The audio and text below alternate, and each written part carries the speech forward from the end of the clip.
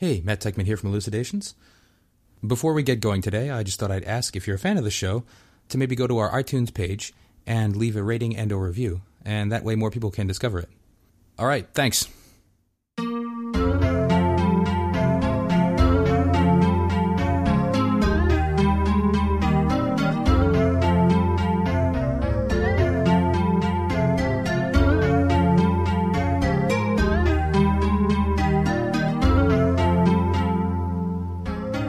Hello and welcome to Elucidations, a philosophy podcast recorded at the University of Chicago.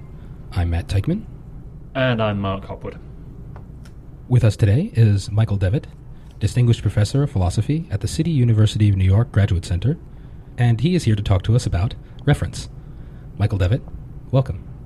Thank you. Very pleased to be here. The theory of reference is a very important branch of the philosophy of language, which studies what it is for a word to stand for something. So, for example, the name Matt Teichman stands for me, the person. Names of people and names of places are taken to be paradigmatic cases of words referring to things. But why would we need to have a whole theory about reference? I mean, why do philosophers write so many books about how it is that a word can come to stand for something? Isn't it just pretty simple? Yes, well, unfortunately, it's not really simple, but it isn't all that easy, it seems to me, to motivate it properly. So I'd like to get into this by starting with a question. Reference is, quite obviously, a property of expressions in a language. Now, this should raise the question for you, what is a language? What makes it theoretically interesting? I think the only way to really answer your question about reference properly is to get some grip on those questions. So let's just think about this, and I'm going to start by talking about the animals. Lots of animals have languages, but the languages are mostly very boring because they're simply expressions of their own inner state. I'm hungry, I'm angry, I want a mate, and so on. But there are in the animal world quite a few languages, not as many as you might expect, which are not of that sort, and they're ones that the cognitive ethologists, the people who study animals' minds, call referential languages. And these are languages which convey information about the environment from one organism to another organism. So I'd just like to say a word about them to help us with this reference question. And I'm going to deal with the bees. Carl von Frisch spent several decades of his life working on the bees, and he won a Nobel Prize for his discovery. Well, what did he discover? He observed the behavior of the bees, and he was struck by some very unusual features about this behavior, including the waggle dance. When bees come back to the hive after being out returning from foraging, they do a waggle dance on the side of the hive. He studied this very, very closely for a long time and came up with the view, extraordinary view and very controversial at the time, that what this waggle dance constitutes a language. What does that mean? Well, it constitutes a representational system.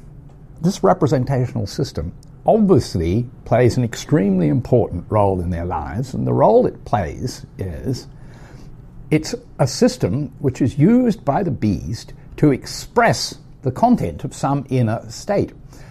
He figured out that these waggle dances, this language of the waggle dance, conveyed from the sender bee to the receiver bee information about the direction of a food source, the food source the sender bee had just come from, and the distance of the food source. So that's quite a complicated and obviously very important message, and these receiver bees responded to this message in the appropriate way, which is going there to try and find food. Absolutely extraordinary phenomenon. So we got here some inner state of the bee which represents the distance and direction of the food source, and the language is used to convey that information, that content, that message to another bee. Now we've actually got what the message is. Von Frisch discovered it. But what we then want to know is how to describe it. Well, one way to describe it is to say, well, it's a complex message that refers to, notice the use of the word refer, it refers to the distance of the source, the food source, and also the direction of the food source. And the message is some combination of those two bits of referential information. So there's an example of how we might use reference to try and explain what's going on. The question that should then occur to you, however, is, in virtue of what does the dance convey these two referential facts? What makes it the case that it refers to a certain direction for the food source and refers to a certain distance for the food source? How does it do that? Von Frisch had an answer, and it's pretty amazing. But what I want to do, though, before I give the answer, is to see where we are here. First of all, we've got the language. It's serving a role, a very important role in the bee's life, and we've got to describe that role, first of all. And describing the role amounts to assigning a certain content or message or something to the dance. In assigning that message, we have to have recourse to terms like reference, and reference seems to be a very good term to use here. That's the first step. But now we've done that, we need to explain in virtue of what it has those properties. That's demanding a theory of reference. And von Frisch gave us the answer. Take just the direction of the food source. He discovered that if you consider the waggle dance that the bee does on returning from the food source, on the side of the hive, it's at a certain angle to an imaginary vertical line on the side of the hive.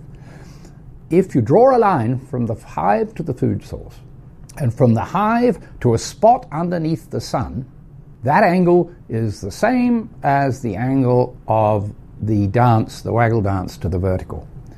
So, as it were, any bee that processes this properly, notices where the sun is, will actually know the direction of the food source. So that was the answer to the theory of reference, so far as direction is concerned. And what we are doing with human languages, which I'll get to in a minute, is analogous to that. First of all, we need to assign referential properties to bits of language in order to explain their role, and then we need to explain in virtue of what they have those properties, and we want to do something like what von Frisch did. Let me give another example. This is a scientist called Slobodchikov, has studied the prairie dogs. And the prairie dogs, he discovered, have a language which warns about predators. Prairie dogs have quite a range of predators. They have eagles and hawks and things like that, coyotes, humans. Prairie dogs live in burrows, but they have guard dogs who watch out. And these guard dogs are the ones who give the warning signals in a series of very shrill barks. And it was discovered that these convey information about the sort of predator. Is it a coyote? Is it an eagle? Is it a human? And also even the characteristics of this particular example of that thing. So is it the coyote who likes to rush in and grab any prairie dog who's been too slow to get into his burrow? Or is it the one who likes to creep in slowly, keeping an eye open and waiting until one dog runs a little too far from a burrow? Once again, you can see the language, this representational system that the prairie dog has, is conveying very important information that the guard prairie dog has. It has a representation of the predator, and it conveys this information to the others, and this is enormously important to their survival. So let's now turn to humans.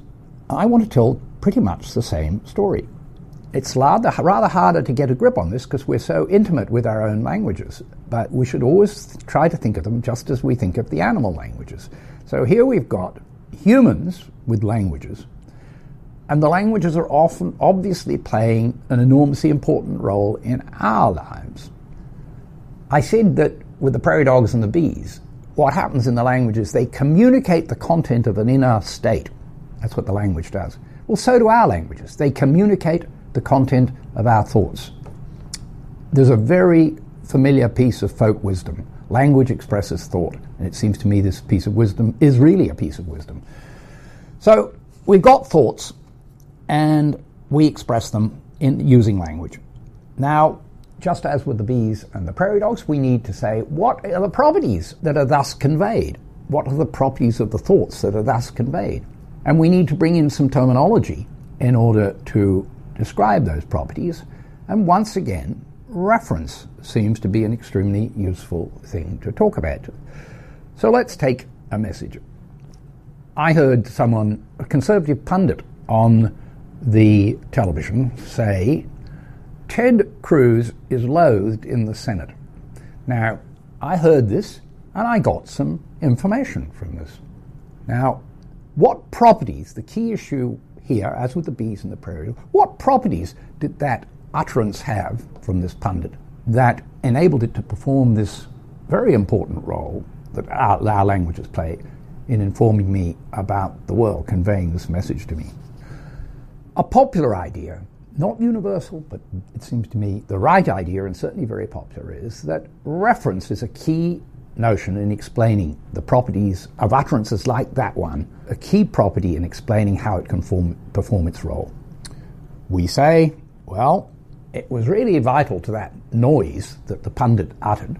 Ted Cruz is loathed in the Senate. It's vital in explaining its message to see that the name Ted Cruz, as you, Matt, evidenced in your initial remarks, names like that, they refer to some object. The name Ted Cruz that occurred in the pundit's statement refers to the junior senator from Texas. That's an important part of understanding the content of this message. This referential relationship between the name Ted Cruz and a certain person. We're doing just the same sort of thing as we did with the bees and the prairie dogs. And just the same question now comes up. In virtue of what does Ted Cruz, the name, refer to the junior senator from Texas? It's just like, in virtue of what does the bees dance refer to the distance? In virtue of what does the prairie dog's bark refer to a coyote who likes to rush in and grab the first thing he can say?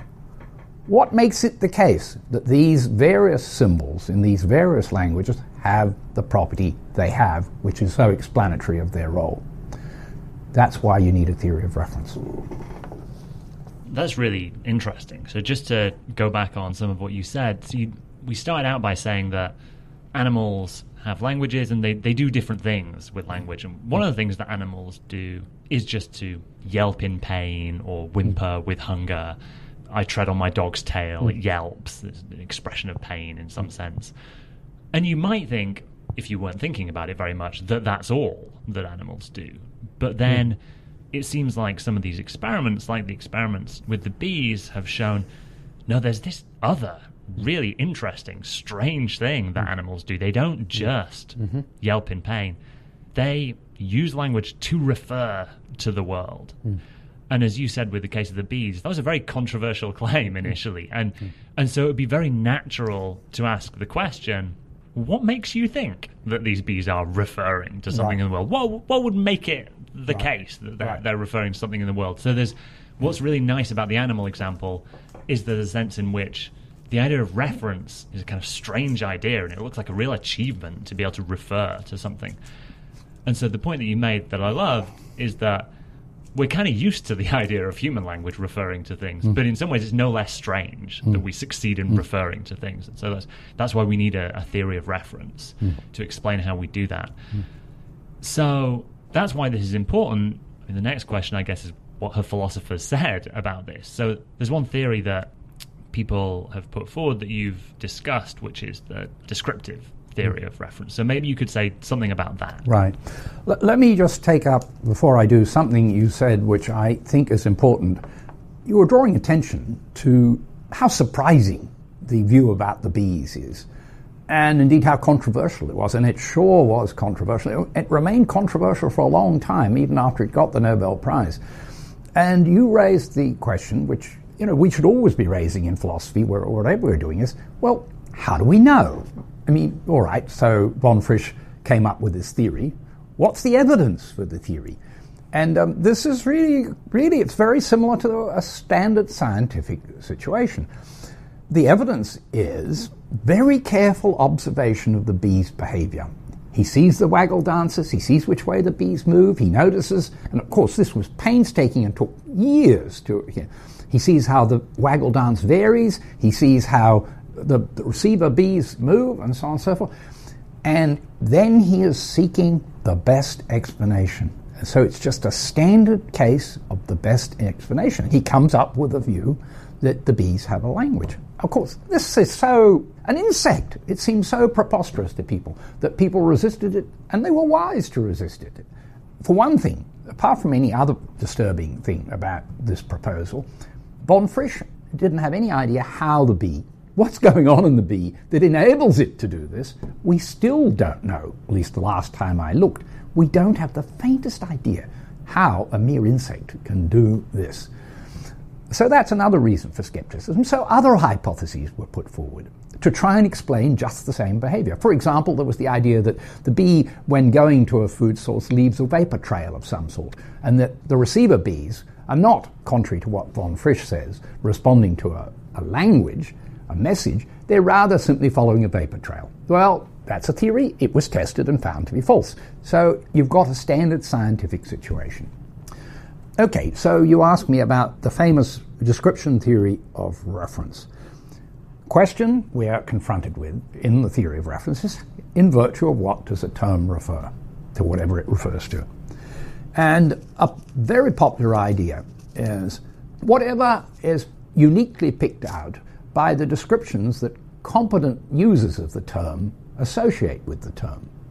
Let me give you a simple example. There's a boring one, which philosophers love. There's the example of bachelor. A description theory of bachelor is likely to say something like this, that bachelor refers to whatever is picked out jointly by the words adult, unmarried, and male. So that's the description theory of reference for bachelor. Another plausible example is the word vixen. Vixen, it's plausible to think that it refers to whatever is jointly picked out by the words female and fox. Those are paradigm examples of description theories of reference, and I think quite plausible ones. It's worth noting something about them immediately. They both require knowledge of the referent, what is referred to. So in order to be competent with the term vixen, you have to associate it with female and fox, and so you know, in virtue of that association, that vixens are female foxes. So that's a piece of knowledge, as it were, you have to have in order to be competent with the term. That's a very important feature of all description theories. I want to notice something else about a description theory, which I think I'm the only one to have pointed out, but it seems to me to be quite important. They're essentially incomplete. Take the vixen example. I explained it like this. I said the description theory, according to the description theory of vixen, vixen refers to whatever is jointly picked out by female and fox. What's this picking out business? It's really just another name for reference. So what I'm really saying here is that vixen refers to whatever is jointly referred to by female and fox. So let's suppose that's true, as I think it quite likely is. We obviously haven't finished the task of explaining the reference of vixen, because we've now got, surely, to finish the task, explain the reference of female and fox. How are we going to do that? Well, of course, we could contemplate another description theory, but all you're really doing, as people say about American Congress, is all you're doing here is kicking the can down the road. Every time you produce another description theory to explain a term, you're just postponing the ultimate explanation, because the ultimate explanation is going to have to be one which relates a piece of language directly to the world, not via its association with some other descriptions. Otherwise, you won't get any of language to relate to the world. You'll just have this continual regress. So those are two things that to really notice. You've got to know a lot, according to the description theory. To put it in philosophical jargon, it's epistemically demanding, and they're incomplete. So the theory of reference asks, what is it for a word to stand for something? And the answer that the description theory of reference provides is a word stands for whatever the descriptions we associate with that word uniquely identify. We've been talking about two cases here, bachelor as it were, shorthand for unmarried adult male, and vixen as shorthand for female and fox. But people who have this description theory of reference also tend to think of proper names, so not just general terms like fox and bachelor, but names like Matt Teichman or Mark Hopwood as also having descriptions associated with them. So how does that work exactly? Yes, That's very true. It's really quite interesting that an awful lot of attention in the theory of reference has actually been on proper names. And you might wonder why. And I think the answer is proper names, they seem simpler. And I think they really are simpler. And you might as well, when you're faced with such a horribly difficult task as doing a theory of reference, you might as well start on what seems to be the simple case. And so there's a vast amount of attention on this. And the popular view for proper names was indeed a description theory of one sort or another. According to a description theory of names, and there are lots of varieties of these theories, and I'm just going to give the classical theory which comes from Frege and Russell. The idea is that the name refers, in virtue of being associated in the minds of competent speakers, with certain descriptions which uniquely identify a bearer. So, to take the famous example of the great philosopher Frege, the name Aristotle, which we all use, of course, to refer to that great ancient philosopher, the name Aristotle refers because it's associated with the description pupil of Plato and teacher of Alexander the Great. That long description uniquely picks out the famous ancient Greek philosopher. So that's the description theory of proper names. So, good. Okay, so that's an example of how the description theory would deal with Aristotle. Refers to whatever's uniquely picked out by pupil of Plato and teacher of Alexander the Great. So, great. It seems like we have a working theory of the reference of proper names. Is there anything wrong with that? Well, it does seem like a good theory. It seems to do the job. I mean, there are other jobs that have to be done here, which it does, and I haven't gone into those, but it does seem to be a nice theory of reference. And it ruled, with a lot of modifications and so on, it ruled for something like 60 years, almost unchallenged. And then the challenge came in the late 60s from Saul Kripke. In fact, the first time he made this challenge was in an undergraduate class at Harvard in 1967, which I was a graduate student at Harvard at that point, and I sat in on this undergraduate class, and that was when this challenge was first made. Now, Kripke had quite a complicated refutation of this description theory of names, but I think the most important part of it is really very easy to grasp, and it zoned in on something I've already drawn attention to, which is that description theories are epistemically demanding. They require you to have knowledge.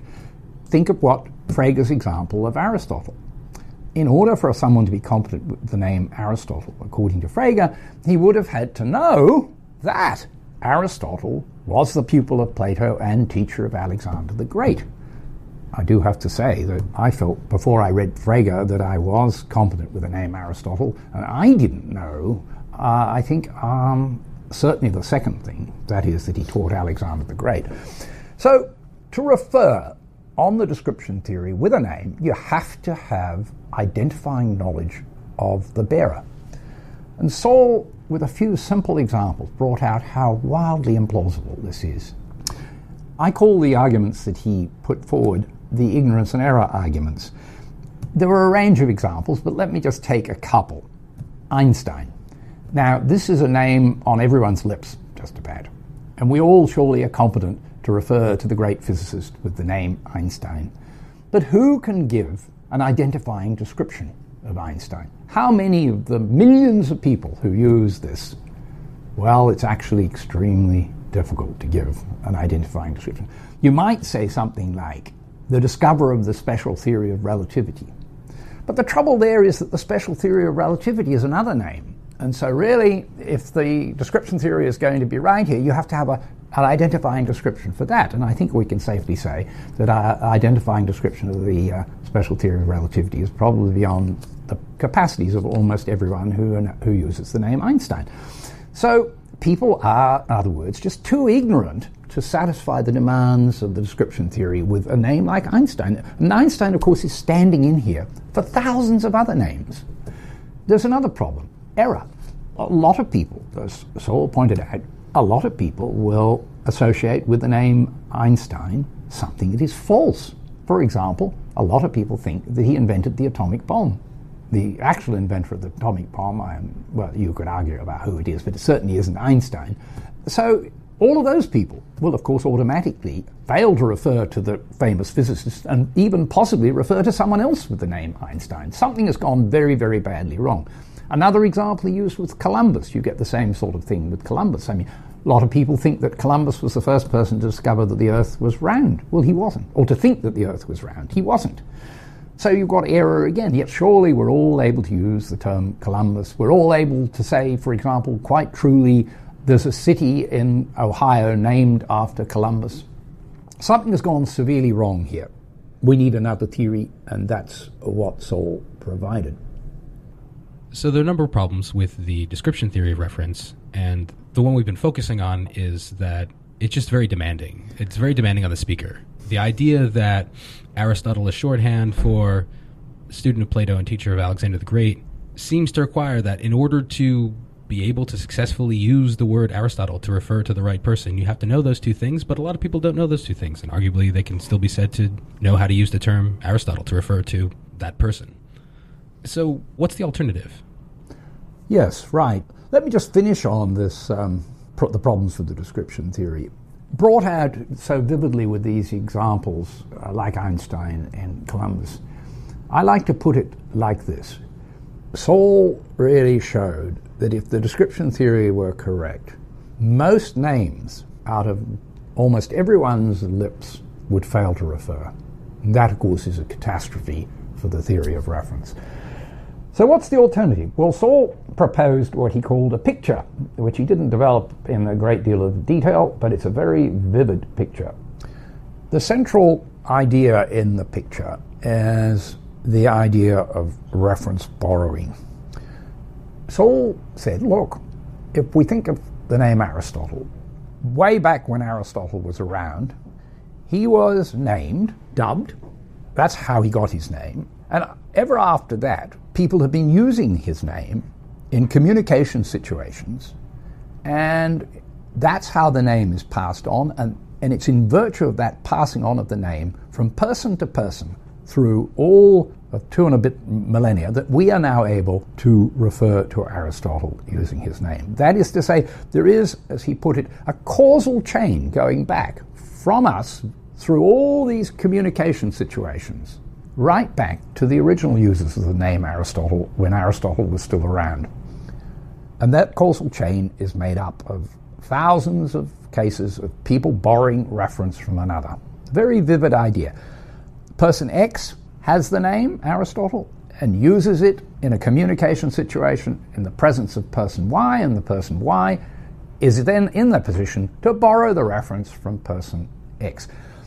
There's the idea here that the determination of the reference of my words is not something I, as it were, do all on my own. I can do it because I'm part of a linguistic community which has grounded the term in the object. This idea of reference borrowing, which Saul came up with for proper names, seems to me to be one of the great breakthroughs in thinking about language. And it's interesting to contemplate, as I indeed do day by day, just how much of reference is to be explained with the help of reference borrowing. Notice some features of this. The problem for the description theory of names, or the main problem, it seems to me, is that it's epistemically demanding. Notice that the theory of reference borrowing explains how it is that you can be ignorant about the referent and yet still refer. To be able to refer, you just have to be part of that communication chain, even if you've got things pretty damned wrong. Even if you think that Aristotle lived in the Middle Ages, or you think that Aristotle was actually a contemporary of Socrates, or whatever. It doesn't really matter, provided you're part of the chain. So it enables you to be ignorant about the referent, it enables you to be wrong about the referent, and yet still able to refer. It's a remarkable breakthrough. So that's the key idea in the causal theory. There's something I passed over very quickly, and it's worth zoning in on that. The theory of reference borrowing tells us how we can refer with the name Aristotle in virtue of our predecessors, our ancestors referring with the name Aristotle, but how did they manage? Or putting this another way, how was reference fixed in the first place? And I said something rather hand-waving. I said, in the beginning, he was dubbed. Well, what are we to say about this initial fixing of the referent? Saul himself didn't say much about that and was a little bit uncertain about it, and I think maybe even be a bit so to this day. I took a stand on it in my early work, and I said that at least with all the standard names, the reference fixing was something that was a causal matter too. What made it the case in the first place that Aristotle got the name Aristotle, what made it the case that the referent of it was fixed in that particular ancient Greek philosopher, was the situation at the beginning of causal perceptual link, a causal perceptual link between the people who introduced the name and Aristotle himself. It was in this causal perceptual confrontation that the name was bestowed, and it's in virtue of that causal perceptual link that its referent was fixed. So, in my version of Kripke's picture, the story, at least with standard names, is causal all the way through. There's a causal link at the very beginning, a causal perceptual link. Then we have all the reference borrowings, which are all causal too. But one of the morals that we should get out of Saul's breakthrough is wherever there is reference borrowing, and there's certainly reference borrowing with names, as I think he showed, but there's probably reference borrowing with lots of terms. If you want to give a theory of reference for them, you have two jobs. One is you have to give a theory of reference borrowing, and the other is you have to give a theory of reference fixing. And you should note that even though, if I'm right, with standard names, the reference is fixed causally, it might be the case, even if the reference is later borrowed, the reference is fixed descriptively. Okay, so the causal theory of reference, which originates from the work of Saul Kripke and which you have defended for some years now, states that what it is for the name Matt Teichman to refer to me is for it to be the name that was given to me in this sort of like christening ceremony upon my birth, where my parents pointed at me and said, "This is Matt Teichman," or something. To be the person to whom, in fact, that happened is to be the person to whom the name refers. But the whole problem that we raised with the description theory of reference is that it placed too heavy a demand on the speaker. So let's say that according to a description theory of names, the name Matt Teichman is just shorthand for the host and producer of Elucidations. That seems like a bad theory because somebody might know who I am without knowing that I'm either the host or the producer of Elucidations. Couldn't there be a similar worry about this causal theory of reference? Because doesn't it sound like in order to use the word Matt Teichman on this view, the person has to know that I'm the person who was baptized Matt Teichman in 1980, years and years ago, at St. Mary's Hospital, and who is the endpoint of a chain of reference borrowings going from back then to now? I mean, who on earth, using the name Matt Teichman, knows that? Right. It's a very important feature of the causal theory, at least as I think of it, that in fact it has no such demand on speakers. A feature of the tradition in the philosophy of language and in the theory of reference is that it is Cartesian. It supposes that people who are competent with words, as we would ordinarily say, know the meaning of the words, that these people actually know that the word refers in this sort of way, know that the word has this sort of meaning. The competence, which is an inner state, yields this information about the language. You might say, one way of putting this is the competence itself brings with it a theory of language, brings with it a theory of reference. The sort of causal theory I want to urge has no such consequence at all. Knowing the meaning and reference of an expression, which is just another way of saying being competent with an expression, is a matter on the sort of theory I push of simple know-how. It's not a matter of knowing that, anything. It's just a matter of having a certain skill. So using your name Matt to refer, all the people who can use your name Matt to refer have to, in order to do that, have to stand in a certain causal relationship to you via reference borrowing and the original dubbing. They have to stand in that, but they don't have to know anything about it at all. You don't have to know any theory of reference. So it's not only that you don't have to, as the description theory required, to know facts about Matt to use the name Matt. You don't have to do that on the causal theory, but nor do you even have to have any knowledge of how the reference is determined. Let me give you a really crude analogy. In order to ride a bike, you have to have a certain know-how, a certain skill, but you don't have to know that this skill consists in this, that, and the other. In fact, we can all ride bikes, I suppose, and yet our knowledge of what the properties of riding a bike is very, very few and far between. I mean, we just don't know. In fact, if you ask people how they ride a bike, they'll give you answers that are quite totally false. So it's a matter of knowledge how, it's a skill. It's not a piece of knowledge that. You don't have to know anything about the theory. That's a very important feature of the view. So that last point you made is a really interesting one. I mean, you said that when we're coming up with a theory of reference, what we really should be paying attention to is not knowledge not knowledge of certain facts, but a kind of know-how. That's what's at issue in the theory of reference.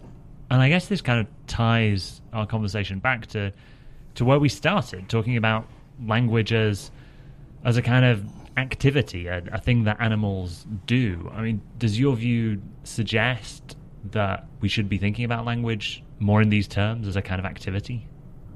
I certainly think very strongly that we should never lose sight of the fact that languages are part of the natural world and playing a causal role in that natural world. And it's because of the causal role that they're playing in the natural world that they're theoretically interesting. This is very vivid if we think of the bees and the prairie dogs. There's a lot going on with bees and prairie dogs which we couldn't explain properly if we didn't unless we suppose they had a language, and once we suppose they have a language, we need to know about it. We need to be able to explain it. And notice, just going back to your opening remark there, Mark, notice that with the bees and the prairie dogs, we aren't tempted, at least we shouldn't be tempted, to suppose that they know the theory of their language.